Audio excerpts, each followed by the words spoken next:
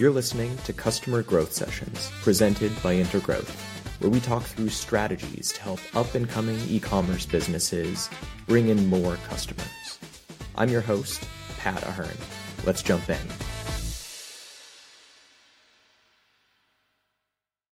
Today, I'm really excited to have a special guest on. We're bringing on Jimmy Kim, the CEO and founder over at Sendlane. So Jimmy, thanks for coming on today. Hey, Pat. Thanks for having me here today. Absolutely. So maybe let's start out with just getting through an overview. Tell us a little about yourself. Tell us a little about Sendlane. Yeah, absolutely. I'll give you the 2-minute snippet of myself to just kind of give you a lapse of my career and, how long I've been around and the things that I've done. So I started my journey in life, I would say in the car business world. That was my first life that I had in 2008. When that recession occurred in 2008, I made a pivot into digital marketing and I fell in love with email marketing. So I joined a company, it was an e-learning company, and I learned the power of what email could do for you, right? Like to drive revenue, congregate a tribe of people, and be able to target a message out to the world of people who are interested in a certain topic or area and get them to do an action, which to the place was a click, right? To click them and get to the next place. So I fell in love with that, started building a business, started in affiliate marketing and started to learn a little bit of that. In that time, I ended up investing in this brand. It was a retail storefront, men's streetwear clothing. And when I went to, it wasn't really an investment. It started off as a loan. That's kind of the fun story. I started off as a loan. I gave him 50 grand. He had a PO that he needed to fill. And I gave it to him and I walked in to go collect it and figure out how to make payments. And I started talking to him and figured out quickly he didn't have an online presence. So I realized that I had a big, massive opportunity. The big entrepreneur in me said, why don't we flip that into a investment into the company? Let me own part of this company and I will go scale this thing with you. For the next 4 years, we did scale that thing and it was a really good success story. But during that time, I still remember the day. I was just talking about it because I'm actually hitting my 10-year mark here as we're recording this pod. So it's a cool story to hear, but it all started by me and two other guys that had nothing to do with each other except we're just friends sitting around a fire and we're talking about how much we hated our ESPs. Back then was MailChimp and Bronto were the two options, and we hated that no one understood what we wanted, no one understood what we wanted to do, and no one could understand that we were understanding and pioneering the future of email at that point, and we understood what we needed to do. A lot of the things that people are doing today, we were doing back then because we understood the dynamics of data and how to segment and do the different things that we're doing with Lifecycle. And so we all kind of said, let's just put that money we were going to put into that product and let's just do it for ourselves and build it. So for the next 4 years, we built this thing. We made a lot of money. We made over $150 million between the three of us, between our three businesses using this tool. And then in 2017, I had the opportunity. And what the opportunity was, I exited my partnership in my brand. I sold my other software company. And I looked around and I said, what do I want to do in the world after this, right? What do I want to do next? And I looked around and looked at Sendlane and said, man, that thing really made us a lot of money, but what can we really do with it? And I looked at myself and I said, look, if I'm going to go build something, I only build out of pain. That's like what I'm really good at. I experienced it. I know what I want to solve. And I looked at myself as a merchant, scaling from $0 to $10 million online in a very simple direct-to-consumer channel.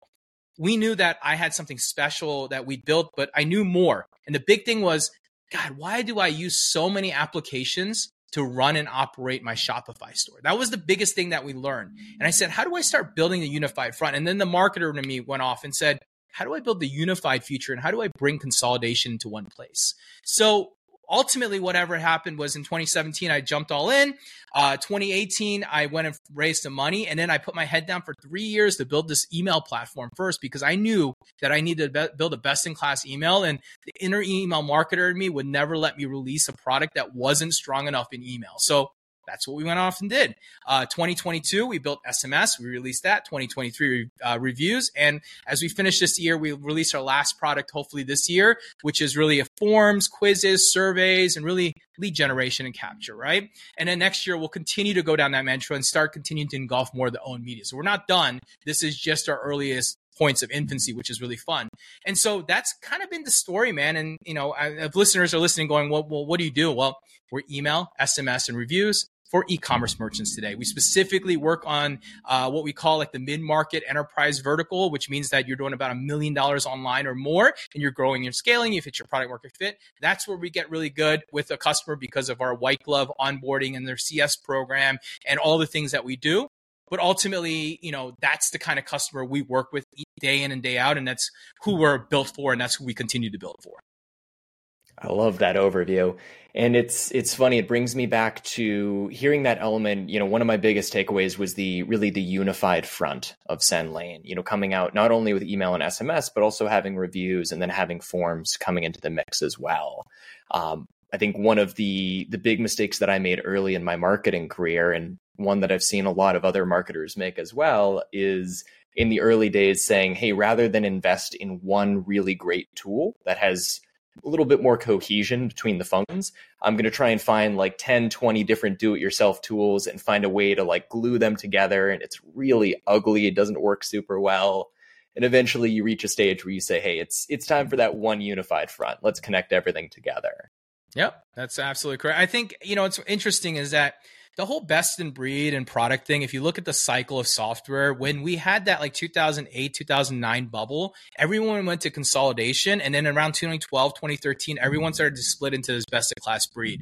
History repeats itself in a lot of ways. I think that best in breed class carves out the use cases that are most important that a unified system can go build. And I think I've always taken that kind of approach. And we're seeing it even with their adoption numbers. I mean, Klaviyo is a public company now, for example. So I know their adoption numbers across the books around their SMS and even their reviews now. And it's night and day between us because we built a product not on top of each other. We built it with the consolidation mind up front, right? We build it differently because we build space. We build areas that we know it's coming in the future, and we build that little area that we know, like our current product with our reply center where you have two-way communications with SMS. We built it because there's a next phase coming to that. We're not done, and we're space, and there's weird information that might not make perfect sense why we built it today, but in the next 12 months, it'll make perfect sense. So to your point, there's a very different thought with that consolidation. I love that. Let's step back a little bit. Let's assume that we're looking at e-commerce businesses that are really just considering, hey, should I be investing in email and SMS right now? One, I'd love to hear from you. What would you say is the main benefit? And we'll consolidate reviews into there as well. But what would you say is the main benefit that, let's say a smaller business owner, they're doing $1 million, $2 million a year in e-commerce revenue. What are some of the main benefits they're going to get out of investing in a tool like Sendlane? It's really a simple thing, right? The more it's like a twofold thing. I always say there's top of the funnel and there's bottom of the funnel. We support the bottom of the funnel. We retention. So all the energy you're spending to get that traffic in, to get those prospects to opt in, to get those customers to buy, the job that plays an email or retention in general is very simple. To take them, and you've got three things that happen. One, you're taking prospects, you're going to try to convert them to sales. You're going to take sales and try to make them repeat customers, which is the magic LTV oracle that everybody wants. And then you want those repeat customers to make more repeat purchases, right? So it's a threefold element when I think about what retention does in a business. So if I'm taking a $1-2 million business, it's very simple. 20, 30, maybe even up to 40% of your revenue comes from your email channel. It's not because it actually comes from your email channel. It's because you're supporting your top of your funnel efforts. All that paid money that you're spending on Meta and Google and TikTok, all that dollars and cents you're spending, email and SMS is going to take that and nurture them and bring them in to close the deal. So it's a supportive piece of it. However, of course, that doesn't always work with smaller brands, right? I think this is where people lean too heavy on email too early too as well. And I talk about this pretty openly, but I think most brands should be working until they get to $1 million really purely on the top of the funnel. Because if they can figure out acquisition, everything else is just bread and cherry on top. But most businesses can't even figure out acquisition and product market fit before they start trying to run into the next place. So once you've hit scale, to your point, at least $1 million or $2 million a small business, you should start running an effective program and should be generating measurable revenue for your brand. And if it's not, then you will have a physical problem with your business, meaning there's no way to create repeat sales. And if that's the case, you should stop creating email marketing because it doesn't matter. You should work on top of the funnel. Or number two, you can't get repeat sales because your product's not good or your service isn't good. And that's really the two reasons it doesn't work. And that's something you should be thinking about. And I love the way you put that. If you're doing, less than $1 million in revenue, like maybe don't think about email marketing yet. Focus on top of the funnel, focus on just getting that customer acquisition figured out first. Because certainly there are a lot of other providers out there that are going to say, oh, hey, sign up for our software today, regardless of what your revenue numbers are. It's just a very genuine way to approach that conversation. Yeah. No, absolutely. It's not good for anybody, right? If someone fails on the other end because they wasted their money with me, it doesn't help anyone move forward. Absolutely. So let's say I'm that e-commerce business owner. I'm doing $2 million a year in annual revenue. I am getting ready to launch, my email and SMS campaign. What maybe blanket guidance would you give to me if I'm just getting started out today? I'm a do-it-yourself founder looking to launch this campaign on my own. Yeah.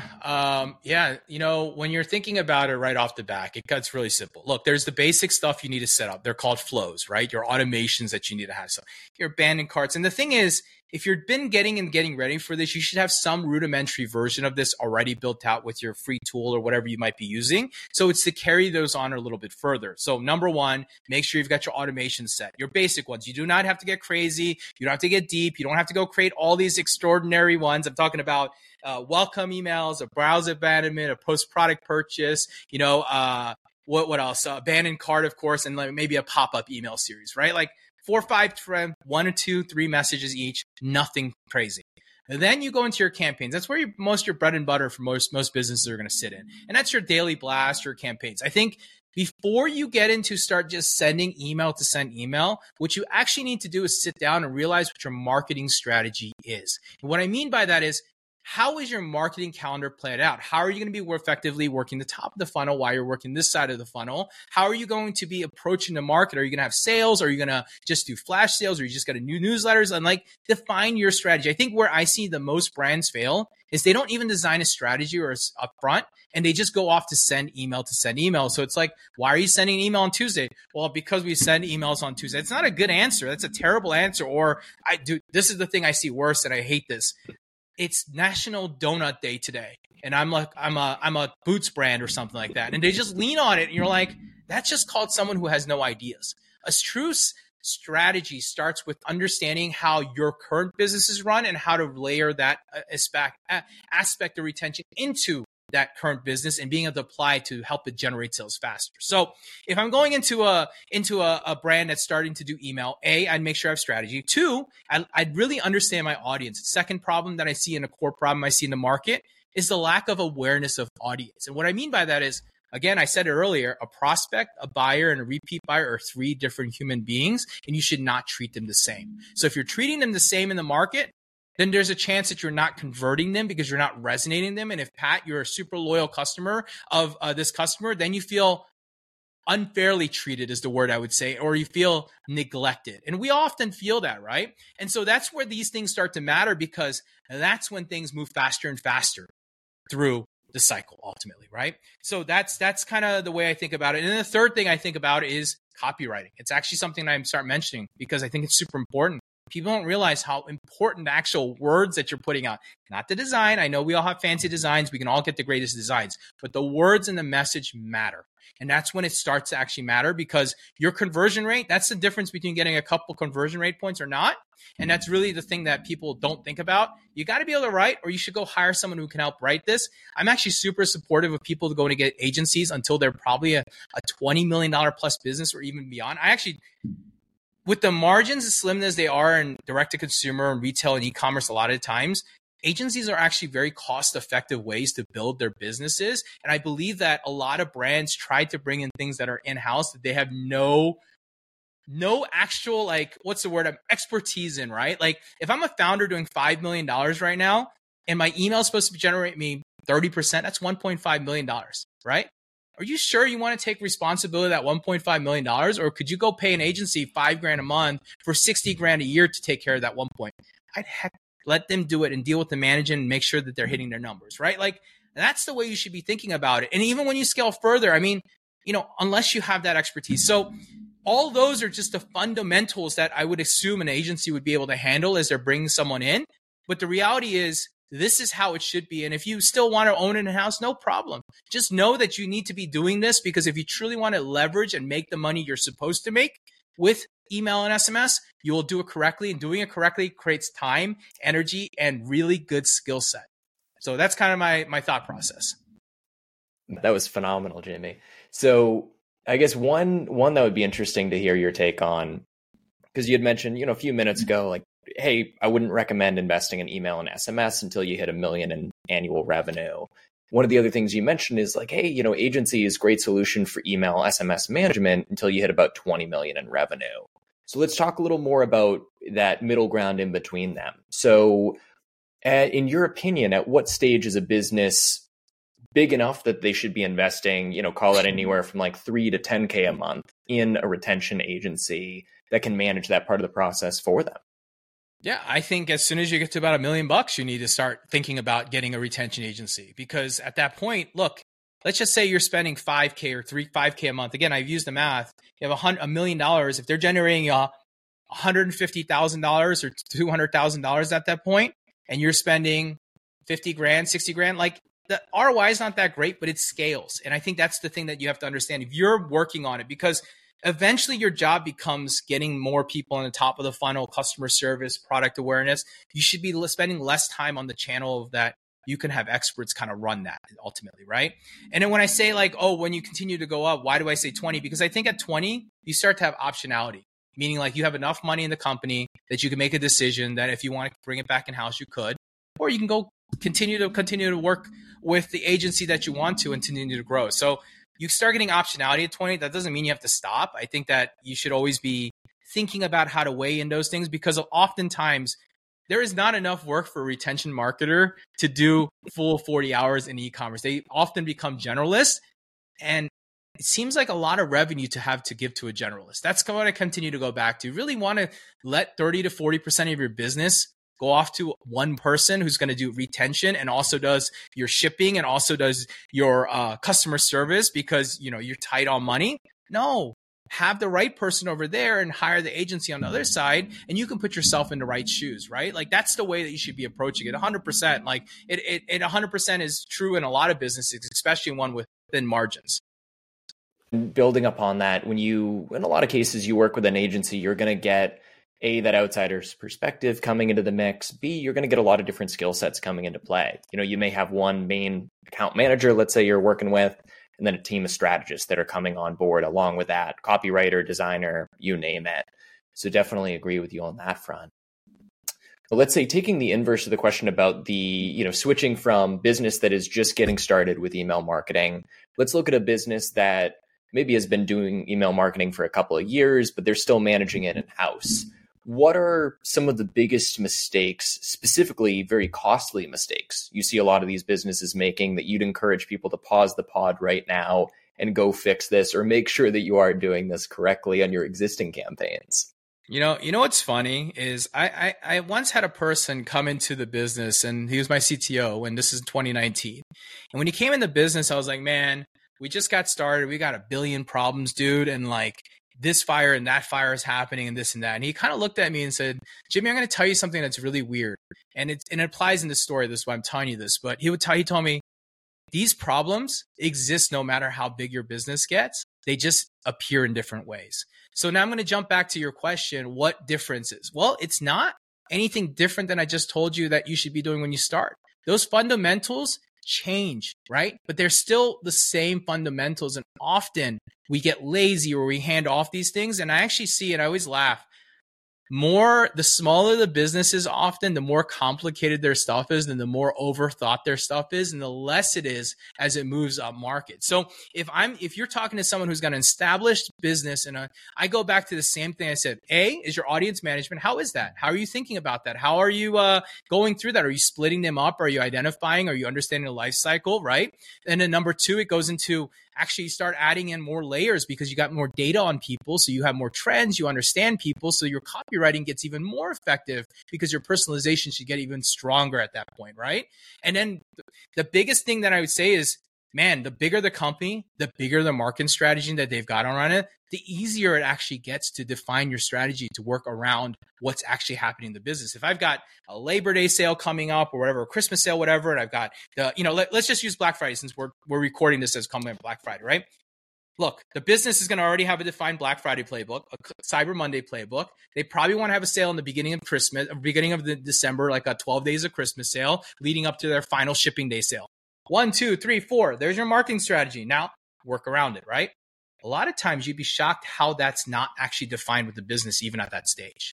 And I think that's the things that I would say. Again, going back to the fundamentals, a different version of that story, but aligning with those really the fundamentals of how you make sure you're connecting to the entire business and not just to that, right? So those are things. And then you start adding in other areas. I think this is where people get even lost sometimes often, but people start adding. So you start adding things like, how's the business doing? Where is the overstock? Where can I focus on the business? How can I help support the business, move inventory?